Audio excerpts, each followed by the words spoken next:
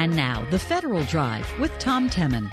Hello, and thanks for joining us on this Friday, October 6th, 2023, 7 minutes past the hour. I'm Tom Temin. Our producers are Eric White and Peter Masurlian. Our digital editors, Daisy Thornton and Darius Lauderdale. Coming up in this hour of The Federal Drive, an outside look at security clearance reveals some of the flaws. Plus, this Rocky has been knocking out cancer for decades using statistics. Those stories and much more ahead during this hour of The Federal Drive. But first, more than 2 years after a sweeping cybersecurity executive order, the White House is proposing new cyber requirements for IT contractors. The rules would set tight deadlines for reporting cyber incidents to the government and require IT contractors to maintain a software bill of materials. For some of the details, Federal News Network's Justin Doubleday. And I imagine that when contractors refer to this SBOM requirement, they're not using the word software. But nevertheless, these rules have been proposed, and so give us some of the details. Sure. There were two rules published in the Federal Register this week. One rule would mandate some incident reporting and information sharing from information technology and operational technology contractors. And then the other rule would aim to standardize cybersecurity requirements for unclassified information systems across government. And as you mentioned, this stems from President Joe Biden's May 2021 cybersecurity executive order. That included a major goal to really increase the cybersecurity information that these contractors share with agencies, because obviously a lot of these contractors operate or provide systems that critical agency data resides upon. I caught up with Chris DeRusha, the Federal Chief Information Security Officer, to talk a little bit about these new rules. I think the important thing to remember is we put these federal acquisition rules together in the heels of the SolarWinds event and Colonial Pipeline. And this was really us as government saying, here's the things that, based on our experience responding to serious incidents, that have really been missing for us to be able to do our jobs the way that we need to. All right. And what did he say are the specific requirements for reporting cyber incidents? IT contractors under these rules would have to report cyber incidents to the Cybersecurity and Infrastructure Security Agency within 8 hours of discovering them, and then provide updates every 72 hours thereafter. And the rule recognizes that these initial 8-hour reports might not contain complete information because it takes a long time to really break down what might have happened in a cyber attack or cyber incident. Basically, the government just wants these IT contractors to give them a heads up that something's going on. Here's DeRusha again. That's sort of initial notification that something's going on. And that allows us to put pieces together and put the threat picture together at the speed that we need to address our adversaries. I mean, again, we were all talking about generative AI and the increase in the speed of incidents. We have to have the ability here to get information fast, or at least initial notification. All right. So besides reporting, let's say there is an incident on a contractor's network and there's CUI information on there or whatever. What happens after just a report? Yeah, this is where this rule gets a little interesting. It proposes a requirement that would allow CISA, the FBI, and the contracting agency to have, quote, full access to applicable contractor information and information systems and to contractor personnel in response to a security incident that is reported by the contractor. And so that's a pretty significant step that the government would be taking. DeRusha pointed that out as well. He said that they actually want feedback, expect feedback on that specific point of this proposed rule. So that's one aspect of this to watch as well, this access requirement. Sounds like they're going to have a big screen sharing session with the contractor's chief information security officer or something. Let's get to the topic of the software bills of material. I mean, the government has been requiring agencies to have SBOMs for the software that they own, and that requires the contractor's cooperation here. They've got to provide it when you buy the software. What do the rules add to that regime? So essentially, it proposes a new requirement for these IT contractors to develop and maintain a software bill of materials for any software that is used in the performance of a contract, regardless of whether there is a security incident. Obviously, these SBOMs are often referred to as software ingredients lists that provide an inventory on the libraries and components and metadata that's associated with a software application. And officials have said these are really critical for understanding whether there might be a vulnerability within their system. So this proposed rule, in addition to the requirement, seeks some feedback on just the methods for collecting SBOMs from contractors, the challenges with developing an SBOM, and how often an SBOM should be updated to account for changes in any software. Yeah, I think one of the difficulties here is that an SBOM is not just a static thing, like a notebook, a 3-ring binder with a bunch of text in it. Every time there's a patch, every time there's an update, every time there's a new version, there should be a new software bill of materials, and so it's a living document. I think of the SBOM as more of a process than a thing. Nobody's really developed, I think, the methodology that's best practice for handling SBOMs. Other cyber requirements the government is proposing here. Yeah, actually, there are going to be some future proposals coming out. DeRusha said there's going to be one regarding the broader application of SBOM requirements across government, not just necessarily these information and communications technology contractors, as well as there's going to be some reforms to the Federal Risk Authorization and Management Program, FedRAMP, that's used to authorize cloud services on government. So there's some more rules coming down the pike. The comments on these proposed regulations that we've been talking about today are due by December 4th. So there's a lot going on here when it comes to IT contracting and cybersecurity requirements here in the next couple of months. DeRusha said that he hopes to get a lot of feedback on these proposals. We know that we're going to get it largely right, but not all the way right, and we want it to be all the way right. And we're listening to that feedback and implementing it. We're also not going to sit still. We're going to do stuff that's uncomfortable, and that's going to continue to happen because it's the only way to make progress, and it's the only way to get more secure. And we will find our way along that path to the optimal path. Commenting, then, is now open on these rules officially. And as you mentioned, contractors or anybody can have until December 4th to make comments. That's right, December 4th, and then that doesn't mean that these rules are effective afterward. They're proposed rules, meaning that there will be some ingestion from government when all these comments come in, and then they'll have to go out and finalize these rules somehow based on that. And since you have attended the rollout of these rules, any industry feedback you've been able to garner yet, Justin? Well, I think one aspect of this that might be positive for contractors that I'm hearing so far is standardizing contractor cybersecurity requirements across the board. That's one aspect of these rules. That's one goal of these rules because, a lot of agencies have their own processes for different cyber requirements. And these rules don't necessarily purport to take all of those away, but at least to provide some standard contract clauses that no matter whether you're going to commerce or state or wherever, you could expect to see these show up. And these are for any contractor doing business with the government or just IT contractors or cybersecurity vendors? The idea is that if they're connected to the government in some way or hold government data, then they would have to be subject to these rules? These pertain to information system contractors that furnish information systems to the government. So that's a narrower slice of the federal technology contracting community. But it does require to a whole heck of a lot of contractors who provide some pretty critical IT systems to the government. Federal News Network's Justin Doubleday, thanks so much. You got it, Tom. And be sure to check out his story at federalnewsnetwork.com. Still to come, this Rocky has been knocking out cancer for decades using statistics. This is the Federal Drive with Tom Temin here on Federal News Radio, part of the Federal News Network.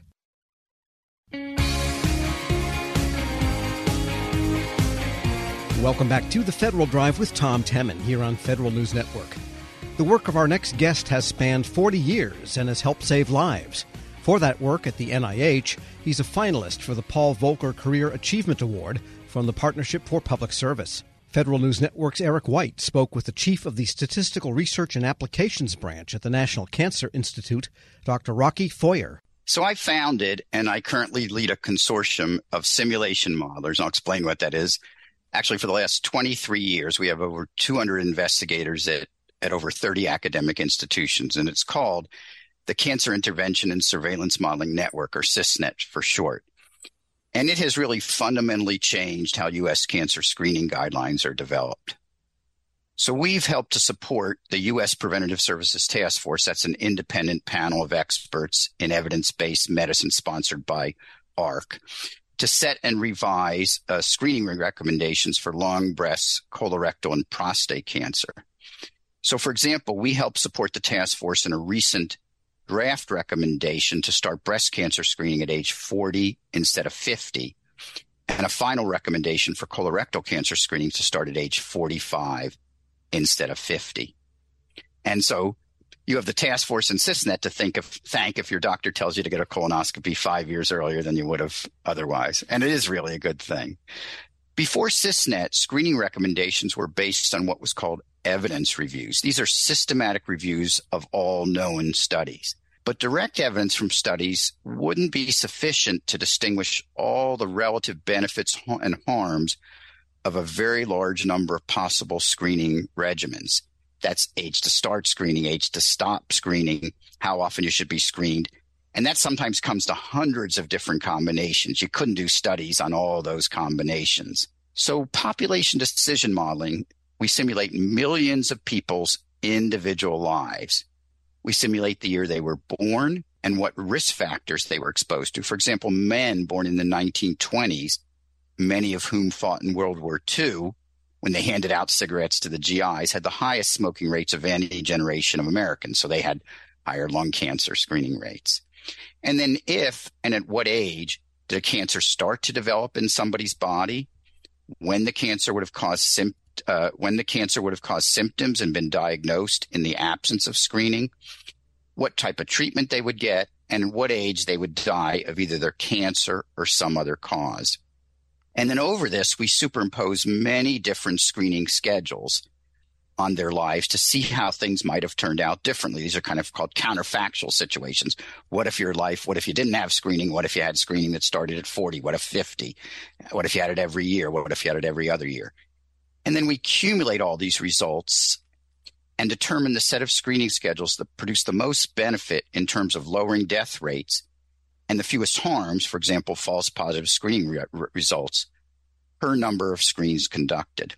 So when I started this consortium, I knew that simulation models could potentially be very valuable in this area, but they really had a serious credibility issue in some circles.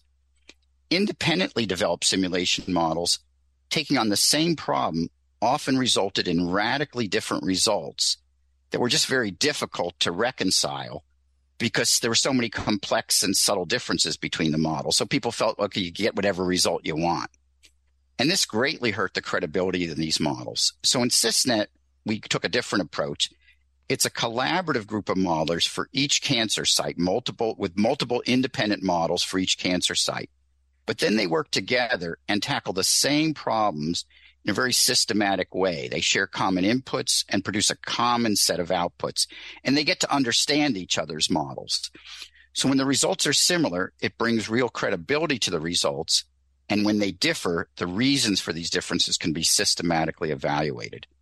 So this approach greatly improved the credibility of this type of modeling, and it's not only become a critical tool in developing new screening guidelines, but are also used in other ways. For example, to understand the contribution of past advances in prevention, screening, and treatment to national cancer trends, and to project cancer rates into the future as a function of the uptake of some of the newest advances. And then importantly, studying the sources of health disparities in cancer rates and what might be done to reduce them. So this consortium has really, changed the game a little bit in terms of screening guidelines and other ways to evaluate at the population level what's occurring and why it's occurring and to project into the future. So using this technique of modeling, I'm just curious on what went into the models themselves. Was it data that you all gathered from certain cancer sites or numerous amounts of cancer sites, and then you were able to replicate the results, and that's what you're saying added to the credibility because it was showing that, okay, yes, if we do X, then Y happens every time sort of deal? Yes. Well, first of all, if the models got the same answers, then we feel that way. But we use every possible data source. Population-based cancer registry, and I could talk a little bit more about that, is the backbone of the research. But we use national surveys of screening rates and smoking rates. We have something called a smoking history generator.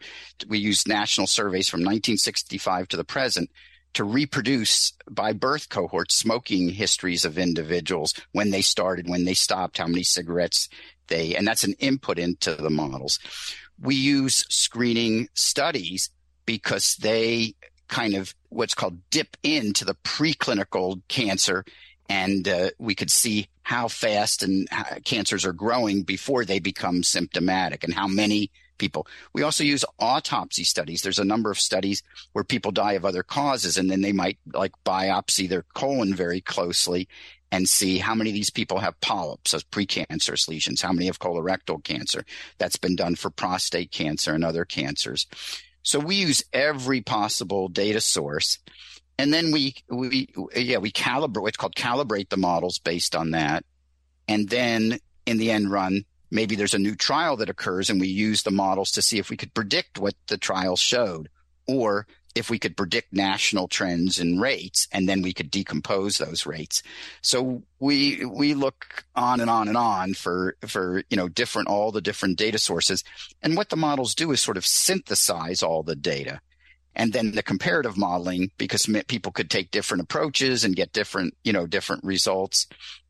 But when they come together, or if they don't come together, because we're working together closely, we could understand the differences between the models. Gotcha. Okay. And those discoveries that you talked about, lowering the recommendations for screenings of colon cancer, things of that nature, have there been any population-based discoveries that you all have made through these modeling systems?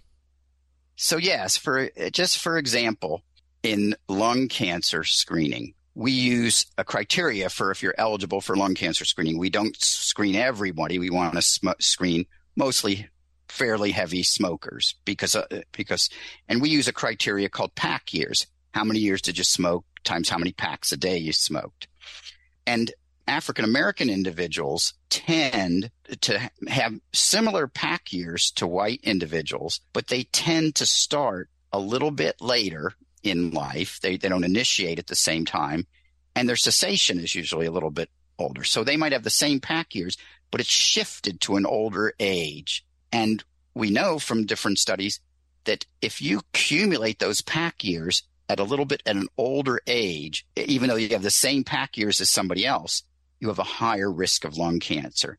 And the lung cancer screening recommendations didn't take that into account. So it created a health disparity. So what the new round of lung cancer screening recommendations, they lowered the threshold for being eligible for lung cancer screening to fewer pack years to accommodate in general more people, but especially African American individuals who might have the same pack years as somebody else, but have a higher risk because they accumulated those pack years at a higher age. So that's an example of just very careful study of the population-based data and then how it translates into something like screening recommendations. You all factored in advancements in treatments and screening procedures. I'm wondering what you think of advancements in screening technologies or the data accumulation technologies. Do you foresee a future where you're having even more factors coming in that you're able to make the model even more predictive and more accurate? Well, yeah, let me just talk a little bit about our population-based cancer registries and how that data has radically improved over time. So cancer registries, that part of the program I work on collates the population-based cancer registry. Cancer registries collect data on every cancer that occurred in a defined geographic region. It's usually a state, and really form the backbone of population-based cancer statistics. And when I first started at the National Cancer Institute in 1987, our registries covered only about 10% of the U.S. population. And today, the National Cancer Institute and the Centers for Disease Control collectively have registries covering the entire U.S. population. Dr. Eric Rocky Foyer, the chief of the Statistical Research and Applications Branch at the National Cancer Institute, speaking with Federal News Network's Eric White. We'll post this interview along with interviews with all of our Service to America finalists at federalnewsnetwork.com/Federal Drive. Subscribe to the Federal Drive wherever you get your podcasts. Still to come, Fiscal 24 does start on a continuing resolution, but contractors have lots of opportunities. But first, an outside look at security clearance reveals some of the flaws. This is the Federal Drive with Tom Temin here on Federal News Radio, part of the Federal News Network.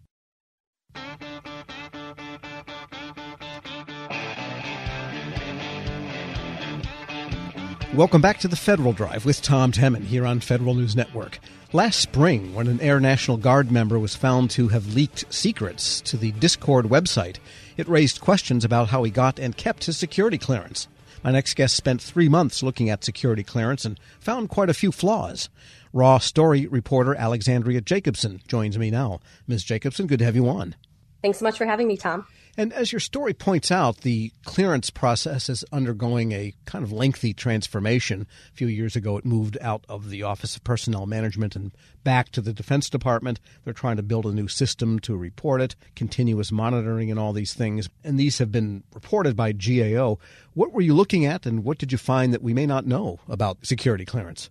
So as you mentioned, back in April, as I'm sure everyone remembers, when the leak happened out of the Massachusetts Air National Guard with the low-level airman Jack Tajira, that really just prompted us to look at how could someone like that get through the vetting system and fall through the cracks. So around that time, we actually came across a report from Clearance Jobs that surveyed facility security officers who are responsible for tracking people with security clearances. And what that report showed was as much as 28% of the people surveyed, their companies, their agencies, these contractors were still tracking people with consumer grade spreadsheets. So very unsecured practices. And even worse, as much as 2% were using pen and paper. So that was shocking to us to hear in 2023 that people who have access to our nation's secrets, their information is not being held in a secure way. So that was really the impetus for the story. And we wanted to confirm that this is actually happening. Where is this happening? And so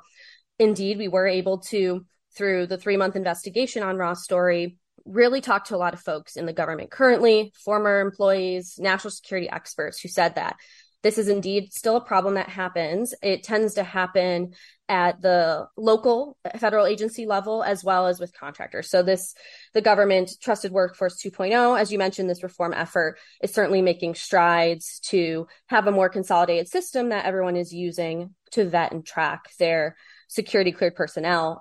But where the breakdown seems to still be happening is that local level, smaller contractors might have additional internal systems that they're using that the government isn't privy to track folks with security clearances. Sure. In the case of Teixeira, I guess on a technical standpoint, he passed all of the tests that are in place to get security clearance.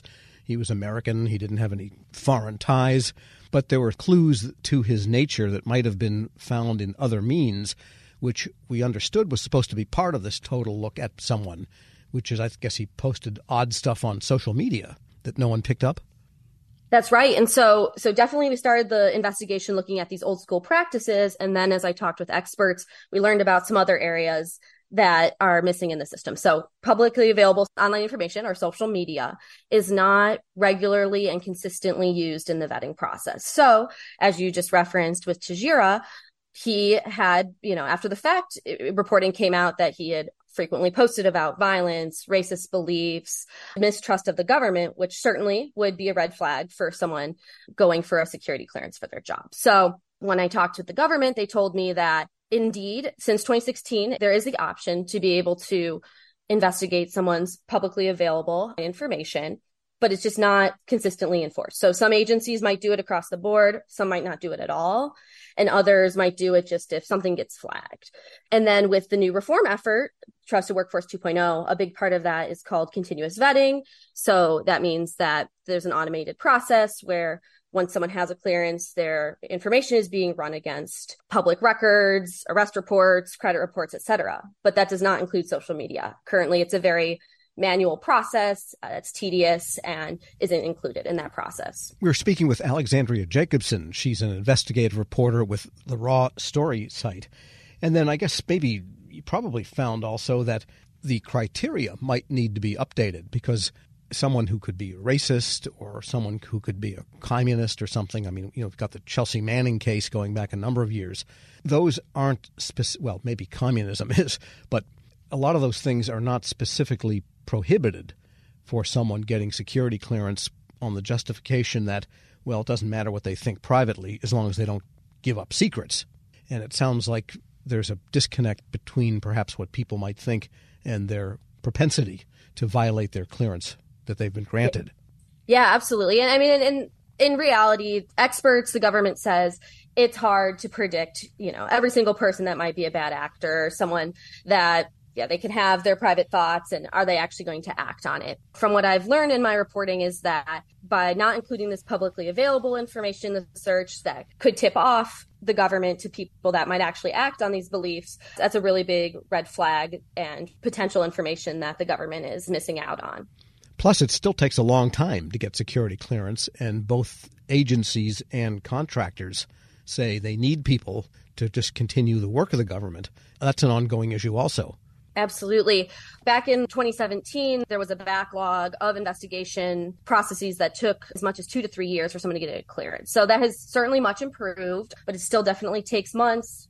People looking for clearances need to fill out a 100-plus page form. It's a really intensive process. And as with much of the experts I talked to said, there is still a talent problem with having enough people to vet those that need security clearances. So there's definitely a bit of that tension there as well, to making sure there's enough folks that can do the actual process of checking folks thoroughly and quickly. And I want to get back to the attitudes and expressed views of people, because I imagine the government people that you spoke with mentioned the same thing, that what is it that should disqualify you from security clearance, even though it might be repugnant in some other domain? Should that be a disqualifier? Provided you'll keep a secret, well, if you're a bigot, so what? I mean, not to justify bigotry, but that question needs to be answered, doesn't it? Yeah, absolutely. And I think in general, the government says they won't touch password protected information. That's certainly a line they won't cross. And people with security clearances I spoke to, some don't feel comfortable with having their social media evaluated in the process. And I think that that's certainly a common concern. But it seems that there needs to be a more consistent and clear way of evaluating this information and what would disqualify someone. So as we spoke about I think it's the major red flags that when people talk about wanting to exercise violence and mistrust of the government and things like that. Sure. I guess if you are willing to post those kinds of things about yourself on social media, you might kind of have an exhibitionist tendency to begin with. And then when you get hold of federal secrets, well, you've really got something to share at that point. That line could be drawn too, I suppose. Absolutely. And, my colleague Jordan Green did a report on someone who was a neo-Nazi who was in the Marine Corps and had classified documents saved on his computer. So again, that's someone that you certainly would think should not have a security clearance, and you would hope would have been caught in the vetting process as well. And what kind of reaction did you get to this story? There's been a lot of interest, I think, just in the general public.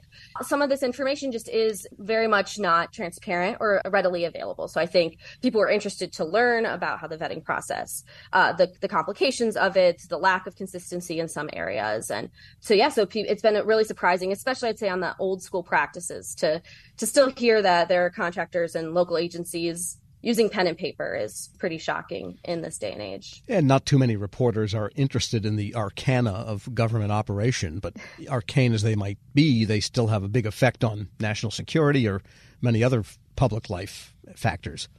Absolutely. And this is very, very important information. And the folks that I spoke with, unfortunately, they predict that this was going to happen again. And so it's just really trying to get a grasp on, are the reform efforts doing enough? Where are the holes? Making sure that they're being attended to. Alexandria Jacobson is a reporter with Raw Story. Thanks so much for joining me. Thanks so much for having me. And we'll post this interview at federalnewsnetwork.com/Federal Drive. Subscribe to the Federal Drive wherever you get your podcasts. Still to come, fiscal 24 may be starting on a continuing resolution, but contractors still have lots of opportunities. This is the Federal Drive with Tom Temin here on Federal News Radio, part of the Federal News Network.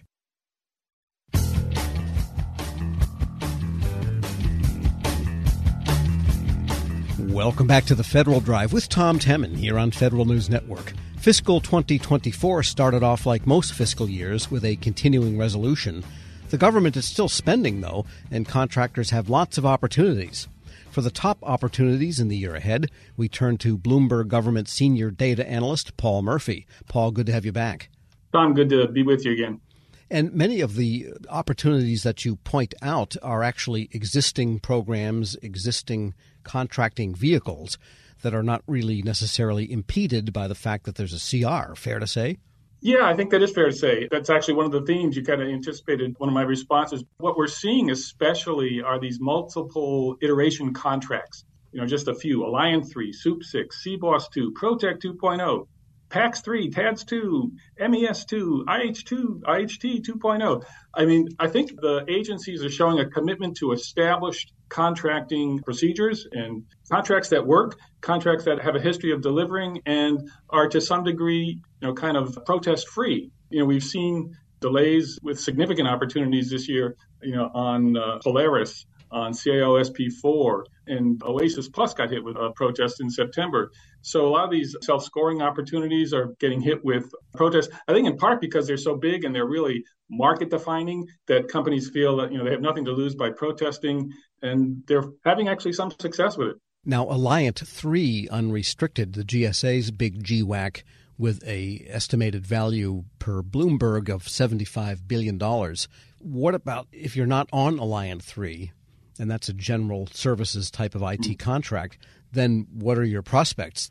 Well, they added another $25 billion to the ceiling on Alliant last year, and probably a good thing they did because it's been delayed along with a couple of the others. Everybody went back to the drawing board to make sure their T's were crossed and their I's were dotted after the Polaris protest. But it's a very broad-ranging contract. It's, $75 billion ceiling is huge. Although technically it doesn't have a fixed ceiling. So technically there's no ceiling. GSA got special dispensation. But based on the pattern of spending over the last several years, we see it as one of a handful of GWACs that are really market-defining. And, if you're a small, this is unrestricted, but, for the others that have, small business carve-outs, if you're small, mid-sized firm, you either want to have a slice of this action or you want to be part of teams that, have access to these contract vehicles. So if I'm a contractor, I'm looking ahead to 2024. There's all of these vehicles. The top 10 that you mentioned are, well over $100 billion in ceiling value, and they have different areas that they cover. What should I be thinking about in terms of themes for the government? The way I look at it, spending breaks down on two basic buckets. One is highly mission-related, and the other is all of the administrative, clerical, housekeeping, just keeping the agency running types of services, mostly, some products that are nevertheless big business also. If you would permit me, let me just back up a second and address this issue of the CR. What we're noticing is kind of an increasingly sluggish pace of acquisition development over the last year. It started with debt breach in late May and June. That got resolved, but then we lurched into the budget debate in September.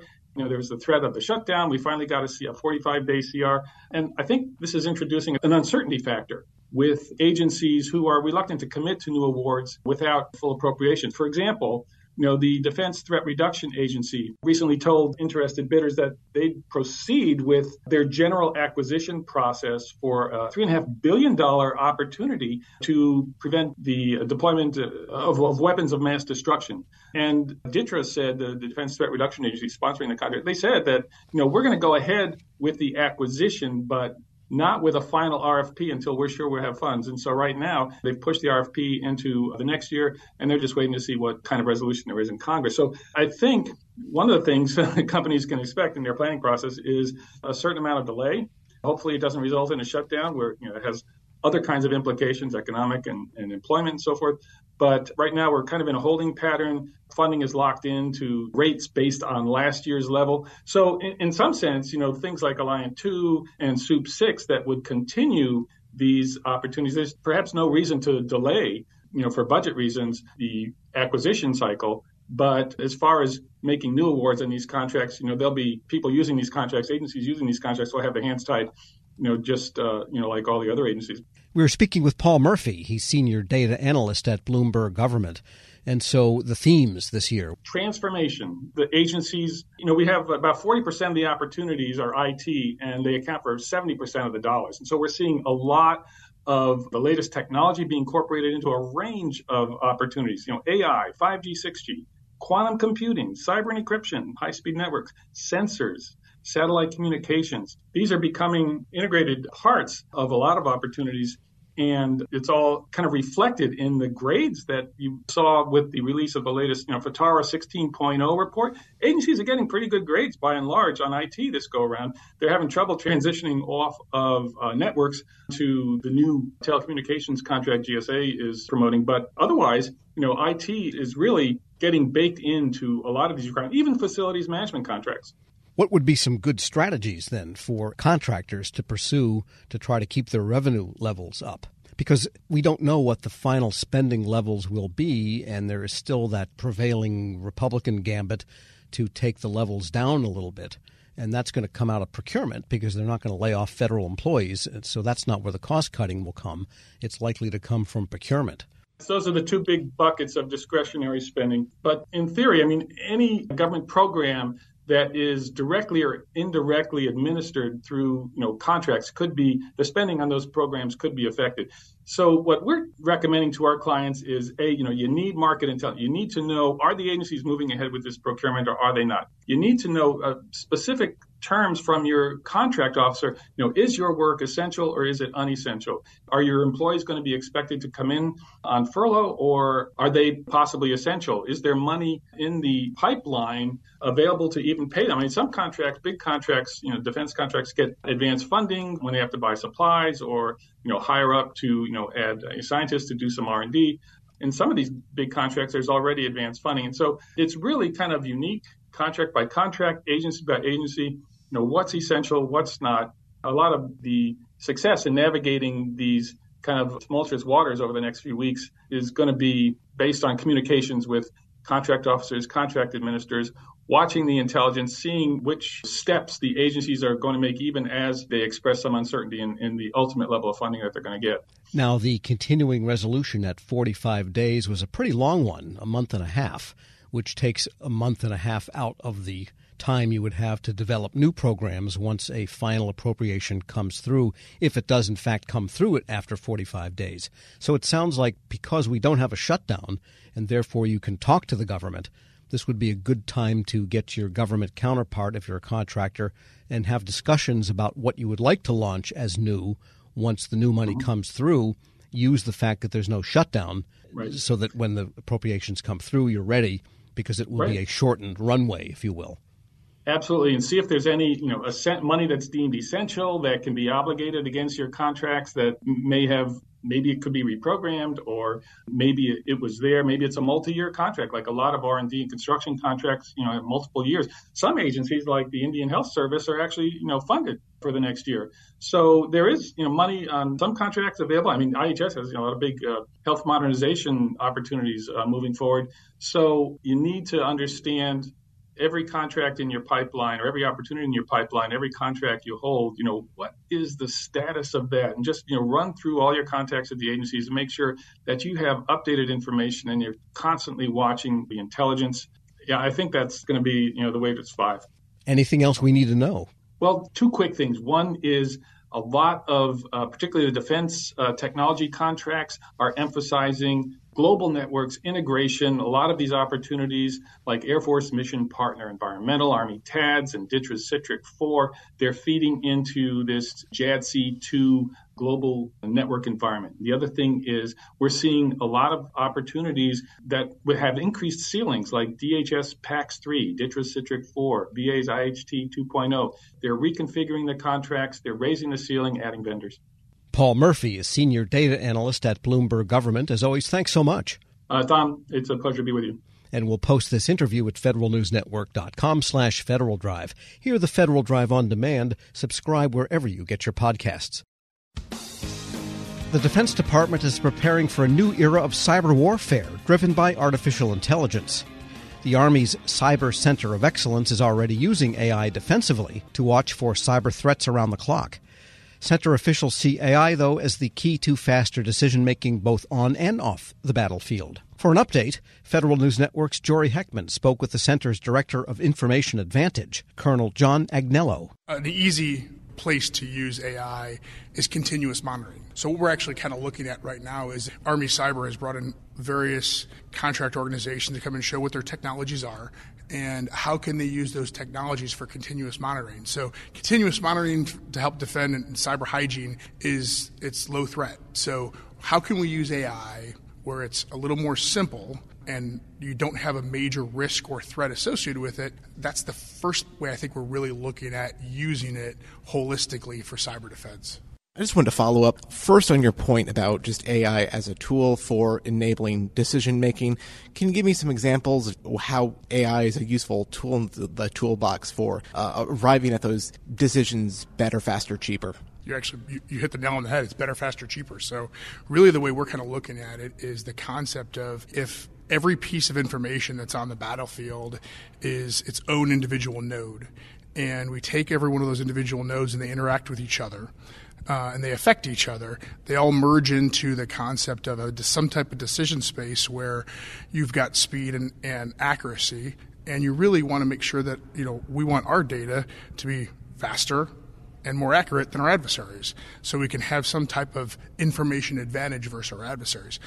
And really what we're looking at is how do you use AI for that? And I think that, that type of neural network is really where we're going with it. One other point to focus on here, we hear from DoD across the enterprise that AI readiness is a point of contention, a point of concern.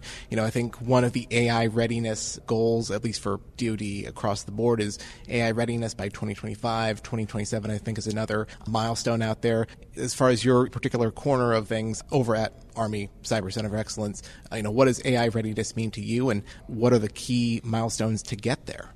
AI readiness. So let's say, how do you use it to be more successful? We talked about using it in the information space against social media and proactively versus reactively. I think when we talk about overall AI readiness, that, the Defense Department and the U.S. government writ large is all everyone has their AI task forces to try and find what those new technologies are and how we can apply it.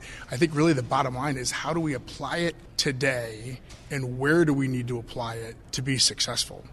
And you said something that usually comes up in these conversations, how as Army deploys AI, human in the loop is always very important, and just I think a grounding principle for any future use of AI. Can you speak a little bit more about the value of that human in the loop and why it's so essential that there's a human operator making these decisions at the end of the day? I said in the talk about Skynet, people automatically think when you think AI, you think Skynet, oh, world's coming to an end.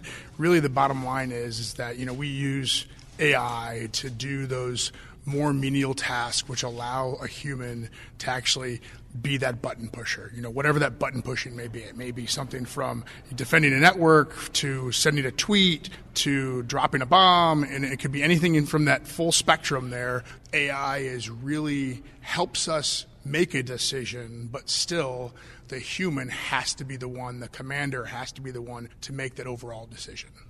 Switching gears here a little bit, as far as the search for talent when it comes to AI, cyber talent is one of those things that we always hear is always in demand. And I think if you go one degree further here, AI is also a place where the demand for talent, the demand for that expertise is pretty acute as far as getting people on board or just even recognizing the people who have that AI aptitude. What is Center of Excellence looking to do there? Oh, that's a great question. So really what we're kind of doing is they started a new warrant officer curriculum and an officer curriculum talking data engineers, data managers and data engineers, and data scientists. So, we want to look at understanding that we are a data-centric Army. So how do you find individuals that are tech savvy to understand that data, apply that data, and be the engineers to actually write those scripts, write those algorithms to apply it. So we have fully embraced it. We actually have built new MOSs and specialties for warrant officers to specifically look at AI and data science. One thing that came up in this conversation with this panel is it comes up pretty often when we talk about AI, but it's the information, the disinformation side of things. More broadly, AI trustworthiness, I think, is kind of a thing that people discuss when they talk about AI for quite some time. In terms of making sure that these AI tools are reliable, that they're producing accurate results when they're being used, what is the Cyber Center of Excellence looking to do there to make sure that these tools are accurate when they need to be? I think that goes back to data-centric. We talked about on the panel that you really need to have some type of supervisor learning. So the idea of, as we continue to use a data set, and that data set is what makes those algorithms come to the answer that you want, you have to continue to nurture and you continue to supervise that data and determine that you have the right data, accurate data, that can continue to modify what that solution is. So really the bottom line is just supervising the data. Someone used the example of saying it's a baby, you have to continue to mold and build that baby and make sure that it comes to fruition. So I think that's really the bottom line. So at the end of the day, it seems like some basic blocking and tackling with the data, making sure it's of reliable, maturity, and that it's able to train the AI in a way that makes it trustworthy in the first place. Yeah, I mean, obviously you have to continue to train it. You got to continue to modify it, make sure that it's accurate, make sure it's up to date, and make sure that you're asking the right questions too. I think that's one of the biggest problems we lose in data science is what exactly is the requirement and what's the question you want to ask that data. That allows you to apply that algorithm, that analytic, to actually allow that AI to kind of solve the answer for you. Cyber is a realm where you guys are always staying on top of the next thing over the horizon, but how do you get everyone on board to understand the value of AI, just both the threat side of AI and the opportunity side of AI, and get everyone to recognize just what a pivotal kind of period we are with this emerging technology? Bottom line is that it's not going away. AI is here. It's continued to get refined, those type of technologies. We want everyone to embrace it, use the technology. One of the big things we really got to look at is how do you educate seniors of what AI is and how you can use it? Because where I think we may fail a little bit here and there is that, at least in the military, senior leaders that you've been doing this for 20 or 30 years, you follow your gut instinct. And if you can have something provide you a good recommendation, you don't have to follow it, but at least it gives you a quicker option to make a decision. That's really, I think, the way we want to look at that. Colonel John Agnello, Director of the Information Advantage at the Army's Cyber Center of Excellence, speaking with Federal News Network's Jory Heckman. Check out Jory's story at federalnewsnetwork.com. This is the Federal Drive with Tom Temin. For the latest updates, stay with federalnewsnetwork.com or follow us on Facebook, Twitter, and LinkedIn. I'm Tom Temin.